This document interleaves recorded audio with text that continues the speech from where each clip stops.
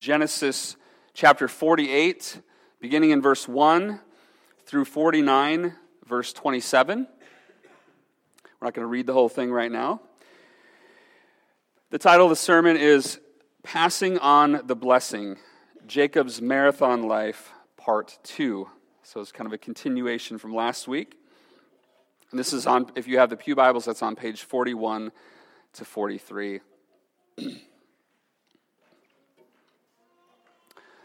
Well, I have shared previously a little bit about my own story, my own testimony, my conversion in college, and a little bit maybe of my family history. Some of you know this story, but I have not shared this story from up front about my family name. So actually, my last name should not be Golackson. My great-grandma's maiden name was Golackson, and my grandpa, my dad's dad, grew up not knowing who his father was. He took the name of his grandfather. He took his last name, who was Golackson, and my grandpa grew up with the last name Golackson. And actually, my great-grandma, his mom, just passed away last year, and we finally found out who my great-grandpa was, and it's been some interesting dynamics there. But that kind of story began a trajectory in my life of fatherlessness that continued for several generations. My grandpa, who grew up not knowing his dad, him and my dad have kind of had a strained relationship for a long time. Me and my own dad did not have a great relationship for many years, and God has done an amazing work to reconcile us and to do some great work there. But there's kind of this history of generational curses, if you will, or things being passed down that were not good. And God, when He saved me in college, I believe began to break those generational curses, began to break those generational patterns. And in 2006, for Father's Day, I wrote a song for my dad. And I'm not a great musician, I'm not a great singer, but I feel like God really compelled me to write this song for my dad, and it was a story of our generations of the Golacksons and all these things that have happened and how there's kind of been this pattern. And it was really a song about me, about my testimony and how God broke that and how God made me new. And I sang it for my dad, which was probably like one of the scariest things I've ever done. And then several months later, we were serving at a church in La Crosse. We were just not long out of college, and I was singing the song at church, and Lindsay came up to me right before the song and said, I wrote a fourth verse for the song.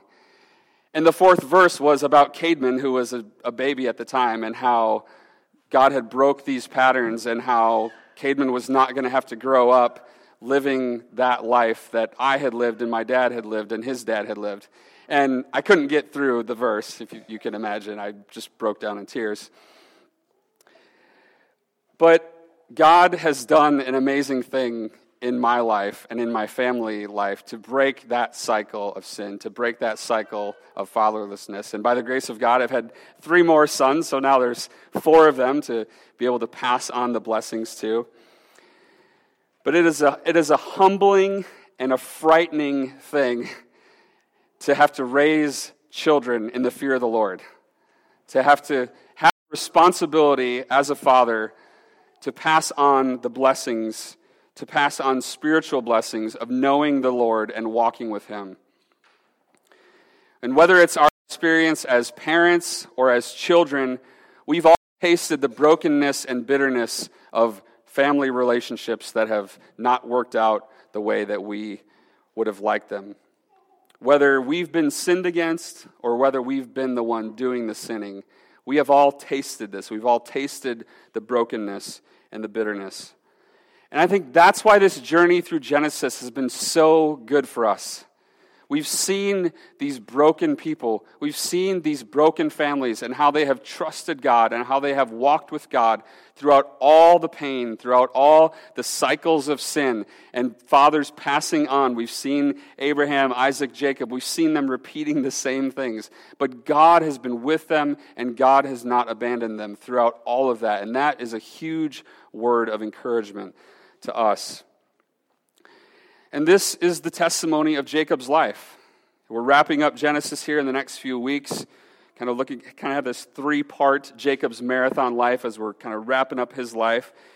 And if you're just joining us, a little bit of context, Jacob has been promised land, and he's been promised descendants by God. It was originally promised to Abraham, and then to Isaac, and now to Jacob. God has made these promises. You're going to be a great nation.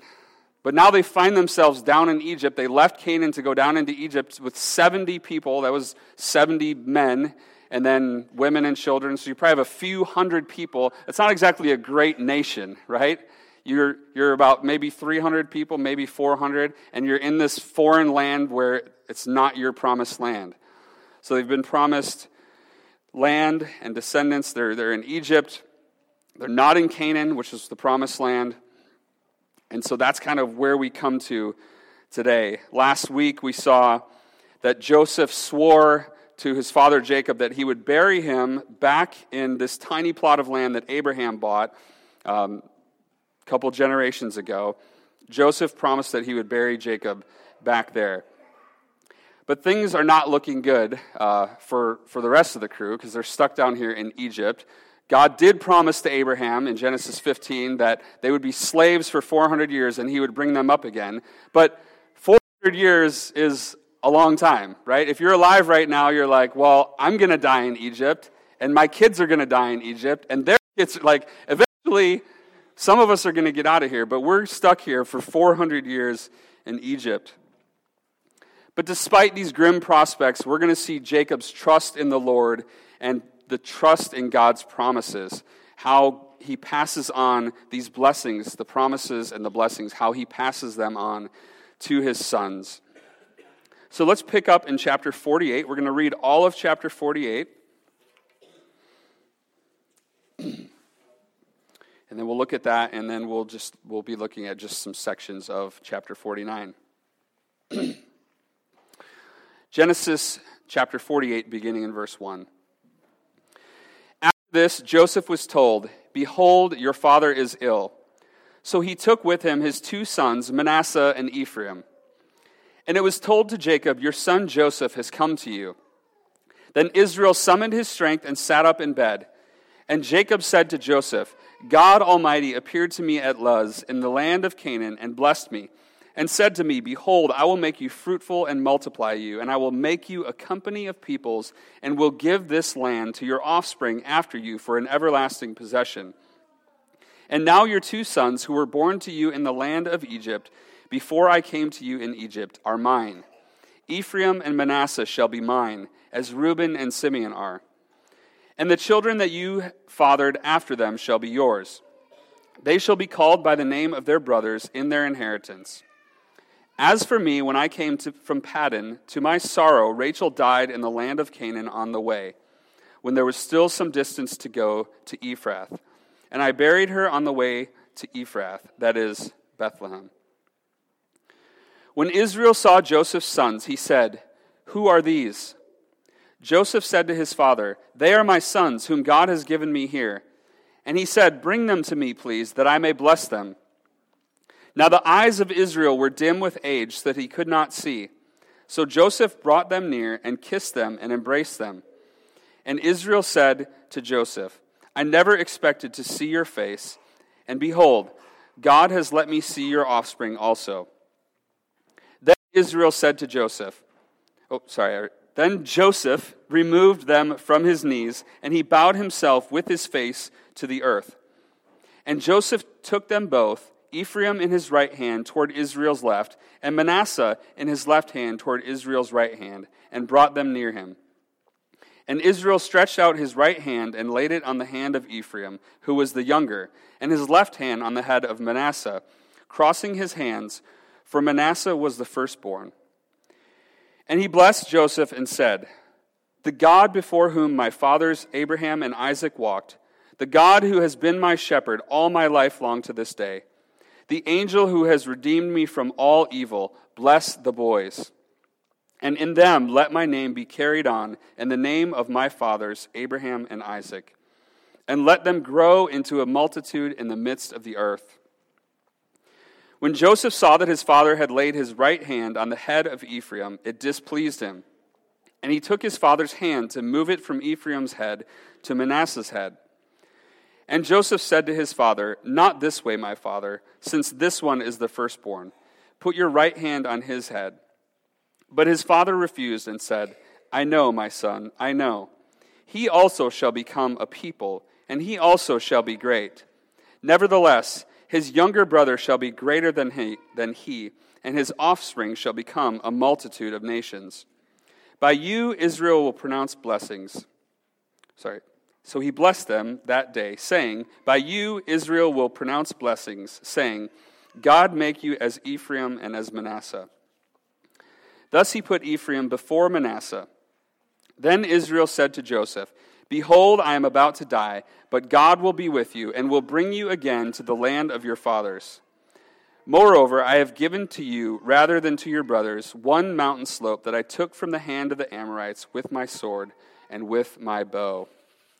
This is the word of the Lord.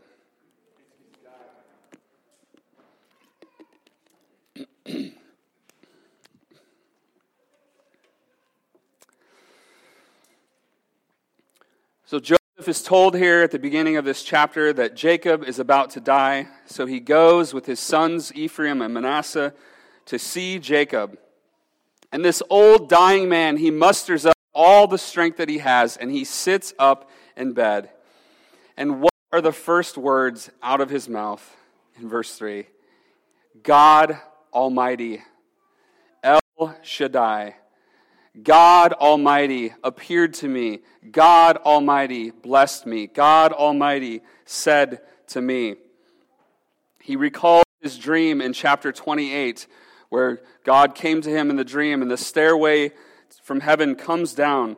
Jacob at that time was fleeing from Esau. He was not seeking the Lord, and God in his grace came and met with Jacob. And he said, "I will make you fruitful and multiply you. I will make you into a company of peoples." So there's this promise here of descendants. And then he says, "I will give you this land for your offspring after you for an everlasting possession." And we've talked over and over how, if we look at the book of Hebrews chapter 11, it talks about they were looking forward to a land and a city whose builder was God, right? They were looking forward to an eternal city. So even this promise here, this promise of land for an everlasting possession, it's not just a temporary promise. It's not just as long as your people survive here on this earth. It's really forward-looking that God is giving them a true land, a true promised land. And then something interesting happens here in this passage. Jacob claims Joseph's two sons as his own. And we're going to see this adoption ritual kind of formalized here in the next section. But the final part then of this testimony of Jacob's life is really interesting because he shares about his sorrow at the death of Rachel. It's as if he's saying to his son Joseph, "Remember how deeply I loved your mother." He's about to die, and he's reminding Joseph of his deep love for his mother. This is not an insignificant detail. Fathers, I want to ask you, can your children say the same thing about you? Can they see the deep love that you have for their mother? By the way you treat her, by your words, by your actions, by your love for her, by loving her in the way that God has called you to. The focus of much of the message today is going to be passing on the blessing to the next generation. And if you don't have kids, don't sleep on me, okay? Because I think a lot of these things are applicable to all of us. There's a lot that we can learn here. But I want to talk to parents now. Parents, do we tell our children, or those without kids, maybe the young people in our church, do we tell them about the grace of God in our lives? Do we recall to them what God has done for us, how God has been gracious to us? I think a lot times we underestimate the power of our personal testimony. Some of us might say, well, I grew up in the church. I don't really have this, great testimony. But if you're a Christian, you have a testimony. God has been faithful to you throughout your life to raise you up in a Christian home. Don't despise that. And for those of us who, maybe have, like myself, had a dramatic conversion in college, and then we have training on how to share our testimonies, right? And you got 3 minutes, right? And you have this kind of canned approach. And that's okay. There's times for that. But as we raise our children, I don't sit my kids down at the dinner table every day and say, okay, kids, I'm going to share my 3-minute testimony with you again, right? It doesn't work that way. It's living out the gospel. It's helping them to see that how God has been gracious to you in your life by the way you talk about God's grace, by the way you point them to the Savior. Jacob's life was not a fairy tale life. A lot went wrong in Jacob's life. He was sinned against. He did a lot of sinning. A lot of the trouble in his life was really his own doing. And then his sons followed in his footsteps in many, many ways. But notice this deathbed testimony of God's faithfulness. Jacob is telling Joseph and his sons, God has followed through on his promises, and I'm passing on those promises and those blessings to you, my son and my grandsons. And I'll admit, I'm not always good at doing this as a father. I'm not good at doing this when I share my testimony with people. Sometimes it's easy to just focus on myself, to focus on what I've done. I might say, well, God saved me, I was a really bad guy, and then I just kind of focus on what I did and how I've got to where I'm at today. But Jacob doesn't get sidetracked. He keeps the focus on God Almighty and on God's gracious work in his life. I wonder what it would look like in your life and in mine if we were more bold to talk about God's gracious work in our lives with people. Just out of the blue, right? If somebody says, oh, nice family. Yeah, I work really hard to be, no, glory to God, right? I mean, it's not that hard to give the praise to God and say it's all God's grace.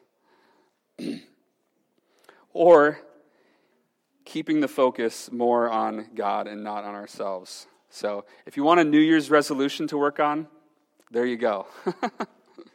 Be more bold to talk about God's gracious work in your life and keep the focus on God when you do that and not on yourself. In the next section, we're going to see this formal adoption of Ephraim and Manasseh as Jacob passes on the blessing, beginning here in verse 8. And as we've seen in Genesis, there's been a lot of irony. We've seen it in Jacob's life, and there's great irony in this scene. If you remember in chapter 27, Isaac was on his deathbed, and it says that he was old, and his eyes were dim so that he could not see, right? Isaac was blind. The same language is used here of Jacob in verse 10. This is why he asked Joseph, who are these? Who are these sons? Obviously, he knew who Ephraim and Manasseh were. He had met them before, but he can't see, so he says, who are these sons? And the irony is that Jacob took advantage of Isaac's blindness back in chapter 27, right? Esau went out to kill the game, to bring it back to cook for Isaac so he could get the blessing. Jacob's mother heard about it, said, hey, I'm going to cook some quick, bring it into your father, put Esau's clothes on. He goes in, he deceives his father, and he gets the blessing. The irony here is that now Jacob is the one who is sitting there and who can't see. And it's as if God is saying to Jacob, let's have another try at this, okay? This deathbed blessing. This is a powerful scene here as Jacob embraces Joseph's two sons. Joseph brought his sons near, this is in verse 10, and he kissed them and embraced them. And Israel said to Joseph, I never expected to see your face, and behold, God has let me see your offspring also. Then Jacob blesses them. He blesses Joseph, and then he crosses his hands on the boys' heads and blesses Joseph in verse 15 and 16. He says, "The God before whom my fathers Abraham and Isaac walked." So there's this pointing backwards to God's faithfulness. He had been faithful to Abraham. He had been faithful to Isaac. "The God who has been my shepherd all my life long to this day." Again, this is Jacob's powerful personal testimony of how he has walked with God and how God has been faithful to him throughout his whole life. Jacob, as we saw early in his life, when Jacob spoke about the Lord, it was always the God of my fathers, the God of Abraham and the God of Isaac. But he never used personal language to talk about God. Then in chapter 32, when he's on the run from Esau, he finally prays. God wrestles him and changes his name to Israel. And here he says, "God has been my shepherd all my life long, even when I was running. The angel who has redeemed me from all evil, bless the boys." So this angel here is speaking about God appearing to him and wrestling to him. "Bless the boys, let them be fruitful and multiply in fulfillment of the covenant promises that were made to Abraham and Isaac." And then Joseph, seeing that Jacob had crossed his hands, he tries to uncross his arms because the firstborn should have been the one to receive the blessing. Well, we've actually seen this many times in Genesis, that God often works in opposite ways of how we expect him to work. So here the firstborn does not receive the blessing. But Jacob reassures Joseph that he knows what he's doing. And again, there's a great irony here, right? Does this sound familiar?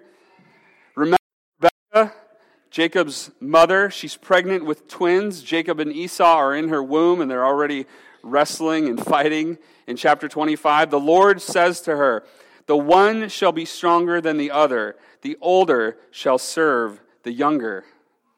Jacob was the younger son, and he knows what he is doing here. This is not random, okay? This is a continual fulfillment of God's promises. So he blesses the boys, then he addresses Joseph again in verses 21 and 22.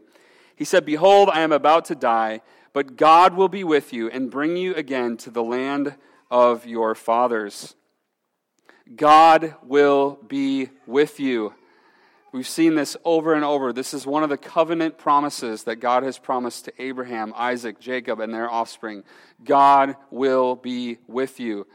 You guys are going to be slaves in Egypt for 400 years, okay? But God will be with you. Do not lose heart. And then he says, he will bring you again to the land of your fathers. He says, "I have given to you, rather than to your brothers, one mountain slope that I took from the hand of the Amorites with my sword and with my bow." This is one of those cases where sometimes our English translations don't quite capture the meaning. The King James Version actually translates this literally from the Hebrew. It says, "I have given to you Shechem." So this word mountain slope here actually is the word Shechem. It's the city Shechem, which we have seen before. Shechem is the place where Jacob came to, and he bought a plot of land from Shechem's father at the end of chapter 33, and that is where Jacob built an altar, and he called that altar El Elohe Israel, God, the God of Israel. And this is the first time in Jacob's life that Jacob calls on God and says, "God, my God, God, the God of Israel." So Shechem is a very important place here. So this has huge significance. He's going to give Joseph that land. And this is interesting too. It kind of gives us some insight into some future development that's going to happen. Joseph dies at the end of chapter 50. We're going to see that in a couple weeks. But Joseph is going to die, and they're going to embalm him, and they're going to put him in a coffin. And they're going to carry that coffin around with them for over 400 years. As they go out of Egypt in the Exodus, this coffin of Joseph is going to remain with them. And Joseph, he'll make his brothers make a promise that they will bring him up out of Egypt. And if you look at the end of the book of Joshua, the end of the conquest of the land, Joshua leads the people in making a covenant renewal ceremony. It's the famous line that is on all the coffee mugs and the fridge magnets and the wall hangings. Choose this day whom you will serve. But as for me and my house, we will serve the Lord. That's in the last chapter of Joshua. Then Joshua dies, and they bury Joshua, and then it tells us that they bury the bones of Joseph in Shechem. 400 years after this promise is made, they're carrying Joseph's coffin around this whole time, and he's finally going to be buried in Shechem, this land that Jacob, his father, promised that he would give to him. He gets by his bones getting buried there. Okay? Amazing. You might be thinking, okay, so what? Some old guy was buried where his brothers and his father said that he would be buried. Whoop-de-doo. Well, I think this is significant for two reasons. The first is that it displays God's faithfulness to his promise, even if it takes 400 years. God remains faithful to his promises. We may not see the promises of God fulfilled in our lifetime in the way that we expect. But we don't exist on an island. We don't exist unto ourselves. Our lives are not isolated. It's not just about us. We are meant to pass on the blessings, whether it's to our actual physical descendants or passing them on to spiritual descendants. The Bible has a tremendous emphasis on telling the next generation about God and his promises. Go read Psalm 78. One of the most powerful psalms there is, and it recounts all of these stories throughout Genesis and how God was faithful to his people. So I'll give a word of hope to parents. If you've already raised your kids and they're gone and you're struggling with some of the guilt of maybe feeling like you didn't do everything the way you wanted to, or if you're currently raising kids at home and you're dealing with that guilt and the frustration that comes with being a parent currently, or future, if you're preparing and hoping for children one day. These feelings of frustration and guilt, hate to burst your bubble, they're inevitable, okay? Parenting is hard. I want to read to you from a book here, Living in the Light of Inextinguishable Hope by Ian Duguid. I've quoted from this before. But he's talking about God's faithfulness displayed in the covenant baptism of our children. He says, this faithfulness of God is intensely precious to all of us who know ourselves to be dysfunctional parents. We sin daily against our children by loving them too little and by loving them too much. Sometimes we expose them thoughtlessly to dangerous situations, while in others we shelter them destructively from difficult experiences that would make them stronger. Instead of consistently speaking the gospel to them, we impose our arbitrary personal laws upon them. Our own lives are inconsistent examples of holiness at best, and much of the time, instead of passing on the fear of the Lord, we hand down to them the oppressive idols that we ourselves worship as parents. What hope do our poor children have of growing up to love God? The answer that we proclaim to our children in baptism is that they have exactly the same hope that we have, which rests in the unchanging faithfulness of God. The gospel of God's mercy is as true for them as it is for us. They can be saved in spite of all of their weakness, brokenness, and sin, just as we are, through God's overpowering grace. The God who loves our children far more than we do can adopt them just as they are, full of the brokenness that they have inherited from us and the new patterns of brokenness that they are developing on their own. Our God takes whole families of broken, sinful people and redeems them in Christ. And again, that's what we have been seeing through this family in Genesis. God has been at work. Jacob made so many mistakes as a parent. We will too as parents. But let us look to God who is faithful, even though we sin and fail miserably. So that's the first reason this is significant. The second is that this story of Joseph being carried up, his bones being carried up and being buried in Shechem, it validates the prophetic pronouncement that Jacob is about to make on all of his sons in chapter 49. So we come to chapter 49. Some commentators suggest that chapter 49 is really the pinnacle of the entire book of Genesis. It's where all of the promises that were made to be fruitful and multiply, starting all the way back with Adam in the beginning, Adam and Eve in the garden, and the promises then to Abraham and to Isaac and Jacob, they all find their fulfillment here as the nation of Israel is blessed by their founding father. This is the longest poetry that we have in Genesis. It's filled with lots of imagery. There are a lot of plays on words here. There's some actually things that are really difficult to translate, a lot of debate. This is probably, if you read a commentary on Genesis, this is actually probably the longest section in the commentaries because there's just all these interesting words. But it begins, Jacob calls his sons, gather yourselves together, and he says, that I may tell you what shall happen to you in the days to come. And this language here, days to come, this is end times language. This isn't like, I'm just going to tell you what's going to happen next week or next year. The days to come here, this is eschatological. That's the big word for end times. This is eschatological language that Jacob is using as he says to his sons, I'm going to tell you what is going to happen in the future. And we will see the significance of that in a little bit here. But we're going to look at the blessings on 5 of the sons, and these are the 5 kind of major players that we have seen. A bunch of the sons that are listed here, there's not really much happening that we're seeing with them. So we're going to look at the 5 sons, beginning with Reuben. So he begins by addressing the oldest 3 sons. Verse 3, Reuben, you are my firstborn, my might and the firstfruits of my strength, preeminent in dignity and preeminent in power. Unstable as water, you shall not have preeminence, because you went up to your father's bed. Then you defiled it. He went up to my couch. So this is the beginning of kind of an anti-blessing. Reuben, Simeon, and Levi are going to receive what is an anti-blessing. Same thing that happened to Esau after Jacob stole the blessing from Isaac, Esau's blessing from Isaac.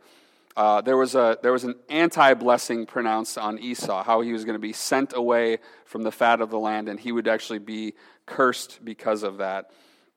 So this cursing comes upon these 3 brothers who are the troublemakers. We just saw Reuben. He slept with his mother's servant, Jacob's wife's servant. And that was kind of the beginning of the end for him. He was a troublemaker because of that. And then we come to Simeon and Levi. Simeon and Levi, verse 5, are brothers. Weapons of violence are their swords. Let my soul not into their counsel. O my glory, be not joined to their company. For in their anger they killed men, and in their willfulness they hamstrung oxen. Cursed be their anger, for it is fierce, and their wrath, for it is cruel. I will divide them in Jacob and scatter them in Israel. Now, this is talking back in chapter 34, where the Shechemites, Shechem raped his sister Dinah, and Simeon and Levi went and slaughtered their whole city. And this language here is talking about that. And so Jacob is actually pronouncing a curse on these sons for what they did there.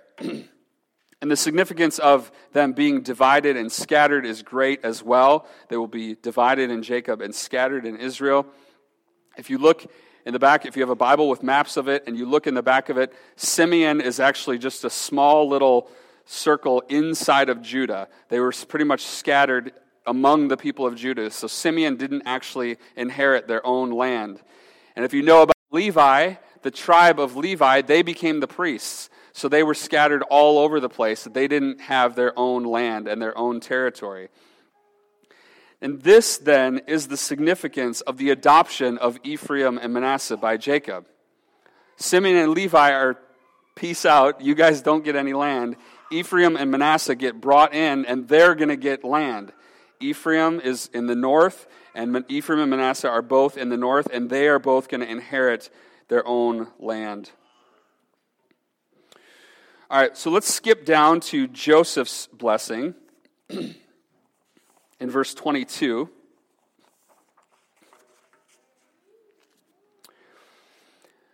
Jacob says to Joseph, "Joseph is a fruitful bough by a spring. His branches run over the wall.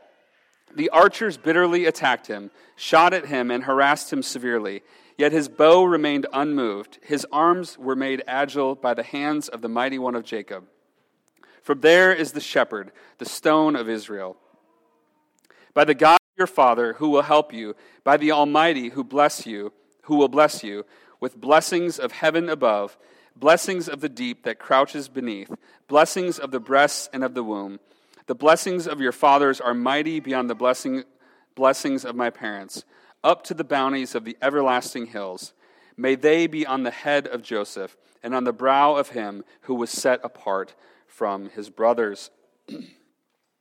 So Joseph's blessing here reflects the story of his life, how he was attacked, how he was mistreated, yet he was unmoved. He trusted in God, and he trusted in God's faithfulness, despite all the things that happened to him, despite his brothers mistreating him, despite his mistreatment in Egypt. And Joseph's sons, Ephraim and Manasseh, then would inherit the land in Israel, like we said, the northern tribes. Ephraim actually is going to become synonymous with Israel. The northern kingdom of Israel is going to be called Ephraim. And then Judah is going to be the southern kingdom. And Judah will actually play a more prominent role in the future than Israel will. But that's not to say that Joseph's blessing here is not significant.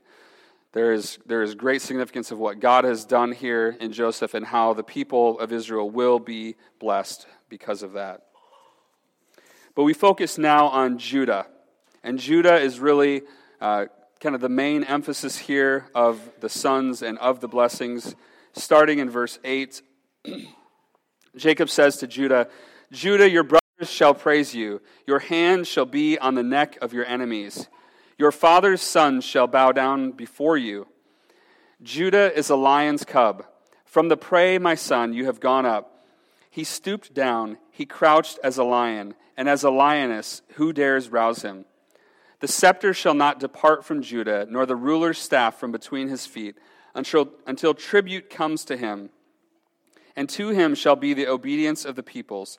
Binding his foal to the vine, and his donkey's colt to the choice vine, he has washed his garments in wine, and his vesture in the blood of grapes. His eyes are darker than wine, and his teeth whiter than milk." This is really interesting how this starts off, because if you read verse 8, "Judah, your brothers shall praise you, your hand shall be on the neck of your enemies, your father's sons shall bow down before you." That sounds like a blessing that Joseph should have received, right? Because Joseph had the dreams that his father and mother and all the brothers would bow down to him. So what's going on here with Judah? Why is he assuming this role? Well, Judah was the fourth one in the birth order. And we just saw Reuben and Simeon and Levi, who are 1, 2, 3, and 4, basically by their father being cast away, receiving the anti-blessing, and saying, you guys are out of the birth order. Judah is now the next one in line. He's number 4, and he's going to take the highest rank in this birth order, and he's going to rise to the top. And that's really kind of where the significance of these blessings come in. The language that is used here is very strong. Judah is a lion's cub. He crouched as a lion and as a lioness. Who dares rouse him? So this language here of a lion is very strong.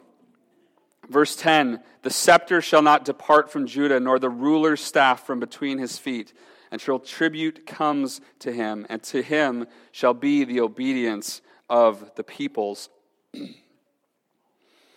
So this imagery of a scepter and a ruler's staff here, this is kingly language. This means that he's going to rule and he's going to reign. In the middle of verse 10 there, "until tribute comes to him." This is another one of those interesting places where the Hebrew word is the name of a place or of a person. And the word here until tribute comes. The word here for tribute is actually the word Shiloh. And again, it's not translated here as Shiloh in the ESV. And there's actually, this is one of those sections where there's a huge debate on what this means. There's basically like 4 different ways this can be translated and 4 different meanings. It can be translated until Shiloh comes, and many people think this is a veiled reference to the Messiah. The Messiah is Shiloh, or until tribute comes to him. And I think until tribute comes to him is a good translation here because it connects with the next part of the verse where it says, to him shall be the obedience of the peoples. So tribute comes, obedience of the peoples comes to this one who rules. And remember, these blessings, these are all future-oriented blessings that Jacob pronounces on his children. These are not things that are just about to happen now. These are future-oriented, especially here for Judah. So this isn't about Judah, but it is about a future king who would come from Judah. It's about the one to whom all tribute and obedience would come. We saw in our New Testament reading in Romans 15, where Paul quoted from Isaiah, the root of Jesse will come, even he who arises to rule the Gentiles. In him will the Gentiles hope. And then Paul goes on in that passage to say that the whole point of his ministry was to bring the Gentiles to obedience. And we have to ask, obedience to what? Or obedience to whom? These themes all get tied together beautifully in the book of Revelation in chapter 5. Jacob prophesied to his sons about days to come. This here in Revelation is the days to come. It's the conclusion and the fulfillment of all of human history. John sees a vision of the Lord seated on his throne with a scroll in his hand that no one is able to open. And John begins to weep. But one of the elders tells him, weep no more. Behold, the Lion of the tribe of Judah, the root of David, has conquered so that he can open the scroll and its 7 seals. Do you see the language there in connection with the blessing to Judah from Jacob? The Lion of the tribe of Judah is Jesus. He's the root of David, the one that holds the scepter and the staff. He is the king. And he has conquered. Tribute will come to him. The obedience of the peoples will come to him. Just, if you're confused about the book of Revelation, this is what it's all about. Jesus conquers. That's all you need to know. Like crazy flying stuff and weird images, it's all about Jesus conquering, okay? The Lamb has conquered. That's the theme of Revelation. And then he sees a lamb standing as though it had been slain, and the 4 living creatures and the 24 elders fall down and worship the Lamb, and they sing, worthy are you to take the scroll and to open its seals, for you were slain, and by your blood you ransomed people for God from every tribe and language and people and nation, and you have made them a kingdom and priests to our God, and they shall reign on the earth. That is the promise, that we get to reign with him. We will be resurrected. We will be made fully new, and we will reign with our King.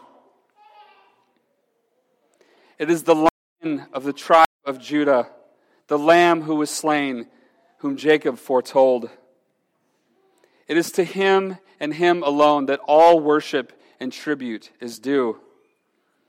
And as we come to this table this morning, we need to ask ourselves, is it to the Lion of the tribe of Judah? Is it to the Lamb who was slain that we have bowed our knee?